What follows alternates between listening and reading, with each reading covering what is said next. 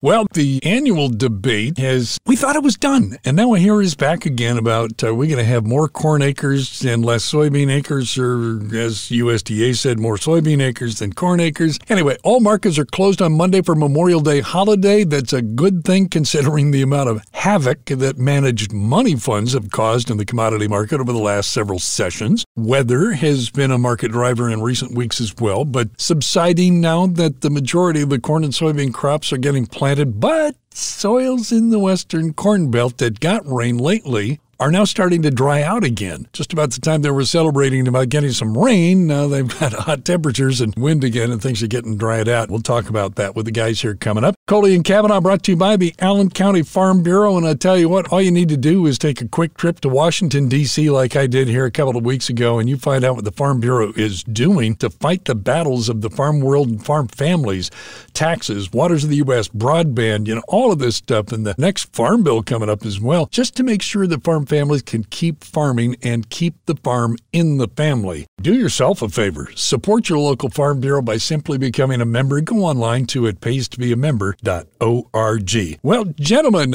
I've been looking forward to catching up with you guys this week because, David, the managed money funds have been causing a big problem with the commodities market. I suspect as soon as the stock market begins to dump that these guys, they run to the commodity market to try and cover their backside from going negative. That's been going on. I remember stories from the Depression where they lost money and the stock market went into the commodity market. So yeah, but the funds have been getting nervous with their long positions, watching the stock market sell off, talk of recession. So they've been selling.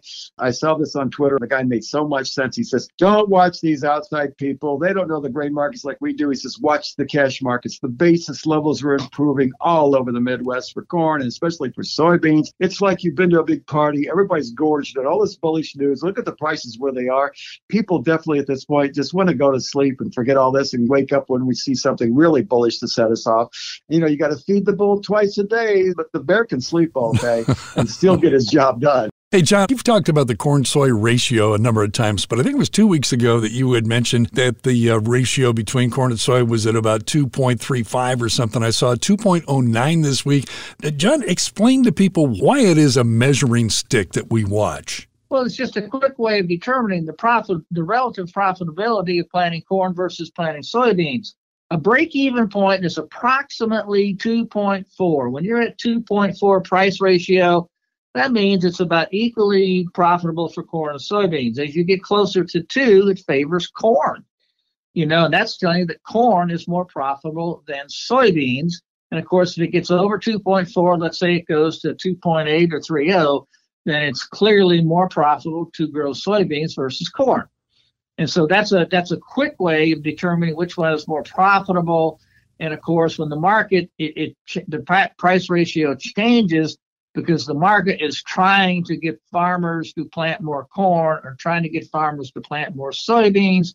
And it's very clear that the fact that this ratio has gone from 2.35 all the way down to almost 2.0 is saying that the market's trying to get the farmer to plant more corn. Whether or not that's going to happen, we'll have to wait and see. But the thing that's concerning right now is, certainly in some parts of the country, the more north we are, as we get into June, then, the economics don't play as much of a role because then farmers are just reluctant to plant corn that late and have a tendency to switch to soybeans. Now, that didn't really start to occur, David, I don't think, until you get into past to the middle of June. So I still think the market's trying to get more corn acres, but whether we get them or not, IH Market, the former Informa, lowered their corn acres to 90.5 versus soybean acres at 89. But Dr. Perdonnier, who's a highly respected agronomist, he's the other way around. He thinks the corn acres are going to go down to 89 and the soybean acres are going to go to 91 million.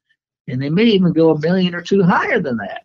What side are you taking, David? I'm cornflakes right now. I'm going with the corn, definitely. I am too. I'm going with the corn.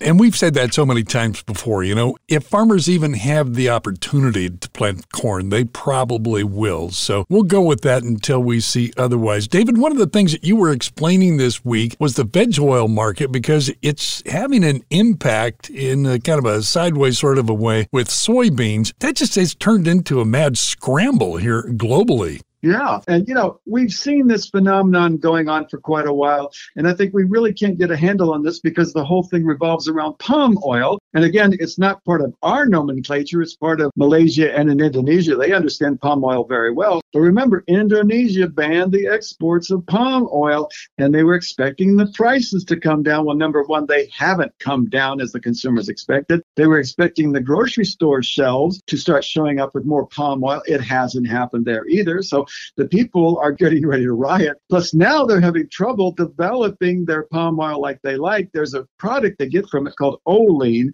that they're not getting as much as they used to. That's a big part of their market. Plus, we're seeing crude oil prices going up here in the U.S. They had a big jump this week. And, we're using a lot of vegetable oil to make biodiesel all over the world. So that's also having a big push on the vegetable oil markets. Well, export sales this week, particularly for corn, what I'm being told, John, is a market year low. But still, new crop corn and soybean sales are already record large for this time of year, with China being the primary buyer of both of those. How are you looking at the export sales as we get into the middle of summer? Well, I think as we get into the middle of summer, I think corn is going to lag. And the reason why is very simple. Right now, cheapest corn is coming out of South America. Argentina and Brazil are getting into harvest. When the corn comes out of harvest, they're going to cut the price to move it because they don't store that much of it. They just sell it. Therefore, the cheapest corn in the world right now is coming out of South America, and that's going to hold until, generally speaking, until late August, and then it switches back to the United States. So, no, I think, the corn market is going to be on the soft side from the standpoint of exports probably for the balance of the summer. Yeah, but let me take it to task because I've been talking about Egypt. Egypt's buying an awful lot of soybeans from us. They're like the second or third buyer, but it's consistent. This last week, they announced they bought 132,000 tons of soybeans, Japan 123,000, Netherlands 66. I've noticed in Europe, because they've taken away the GMO stuff, they're buying it from us. But China canceled 108,000 tons, so they're fading away. Egypt's coming to the fore right now buying soybeans from us. It's going to be interesting to see how all of this shakes out, particularly given, David, the weather patterns. You talked about it some on your weekly reports, and I have as well. Several growing regions have been struggling with dryness, and some analysts are suggesting that's behind some of the export demand lately because buyers want to make sure they're covered just in case there are any shortages. India lowered their wheat production to 99 million tons. Just a week ago, it was 110 million, so dropping weekly. French wheat conditions falling hot and dry there. Good to excellent rating. Dropped almost 5 points this past week. And now, David, the U.S. Climate Prediction Center says drought expansion in Iowa is likely this summer. Yeah, that India projection was a U.S. ag attaché, but his cut was very significant, like you said, from 110 down to 99. It's very significant, I feel. But, the big story of the week, of course, was Russia offering the end of the sanctions. They're trying to get rid of those because they're suffering so much economically. They want to open up ports for grain exports from Ukraine. They want the mines demined so they can get into the ports and get out, but they won't let any military escort vessels go with these grain ships. The whole thing is it's a feint. They want to take the mines out so they can attack Odessa and some of the other ports so they can take them over. It's just a feel good for the markets right now for world food security to say, yes, Ukraine can export. Nope, I still see it going to the railroads to the west to export the grain and not out of the ports anytime soon. Hey, don't trust the Russians. Yeah, right. Yeah. Yes. They've set this thing up so that no matter what we do, they win and we lose. But David, go back to the weather for just a second because I'm hearing a lot more about the potential for La Nina to really have an impact on our growing regions anyway. Drought expansion in Iowa, you don't want to hear that. And then another one this week that said, we're probably going to go back to the weather pattern that we had last year where Iowa did struggle in and out of drought. So David, tell us what you're looking at. Yeah, it's very illustrative because the polar vortex doesn't have the impact that it does in the winter, but I've seen that very, very tangible on our weather. We keep getting these storms across Texas, Oklahoma, and going into the east. We even had that huge tornado. What was it, a force 3 in Gaylord, Michigan, out of nowhere? Where'd that come from, right? It's coming from La Nina, which pulls the colder air down, and so that brings this huge weather change. Well, we got the hot air. We got plenty of hot air, but when it mixes with the cold air, that's when you get these tremendous tremendous storms that have all sorts of tornadic activity. And now they're saying this could be one of the greatest hurricane seasons we've seen in many, many years, probably a record number of hurricanes because of La Nina. And it's a double dip, La Nina. Point is, we could go to a triple dip. We could go into fall and winter with a lessening La Nina and then go back to La Nina again next year. So it ain't over yet. Okay, now hold it. Now you were talking about, I can't remember the term, prosthesis. What was it? Homeostasis. Oh, no. The sun's an onion, John. Here we go. It's full of layers, and when they all get synchronized, because normally they go in different directions, which makes solar activity increase, did have homeostasis, which meant the sun was finally regulated. But now we're going back to more solar activity. Hogwash. I'm seeing a lot more sunspots coming out. Sunspots? Yes. The Folks, sun, I'm sorry, I can't get them all sunspots. They come up all the time, and they mean nothing. They've never, ever correlated with anything very positive. If you know John, he doesn't like the sun. So John, I love the sun. This is about sunspots. You're out in I don't know where you are. David and I did agree on one thing, and that was that we're going to get more corn acres, and people think maybe not, because look at the cash bean market. It's on fire. I'll tell you what that's telling me is that all these analysts have been saying all year that the USDA is too high on the carryover, that the real carryover is going to be considerably lower and extremely tight. The cash market's showing that. It's showing us that beans are not out there. They've been sold. There aren't as many as we thought. The basis has hit numbers, frankly, at some soybean plants as much as $1 over in some cases. That's phenomenal. That says we are very, very tight on soybeans. I'm kind of nervous the fact that some of the corn analysts in South America are thinking that the Brazil corn production is 12 million bushels below what USDA says. Ooh. So we got a lot of funny numbers out there, folks. So here's a watch point. Write it on your dry erase board, your chalkboards. I don't care. Put it in the kitchen. Put it in your workshop. The all-time high in soybeans was in December of 2012. And here's the number. $17.68 was the all-time high.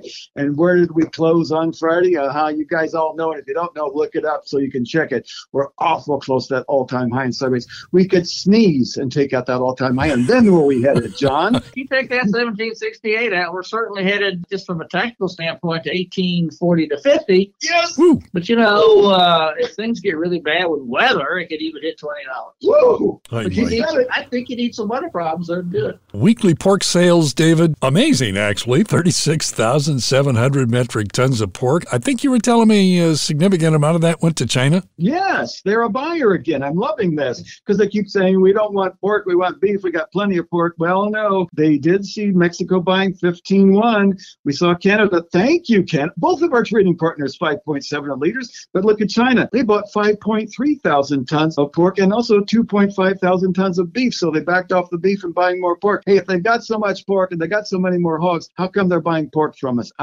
Because we've got it. All right, John, I know we forgot something, okay? We're just going to leave it right there and hand it over to you. What did we forget? You forgot something really pretty important. Here I got this crazy band next to me that's going on about weather nonstop. And, of course, we've talked a lot about the acres situation. We'll tie the two together. Currently, we have our major weather problems as we're in the planting season seem to be in the northwestern part of the western belt, primarily as parts of Minnesota, Montana, and in particular North Dakota, which is, by the way, farther behind on planting than any other state. They only had 20% of the corn crop planted. Then we talked about dry weather, and Rob, you mentioned this, at the western U.S., the western belt in general, especially the plain states, they're still suffering from hot and dry weather. Put those two together, and analysts currently think that's going to cost us to lose 1 to 1.5 million acres of spring wheat, and we'll lose a half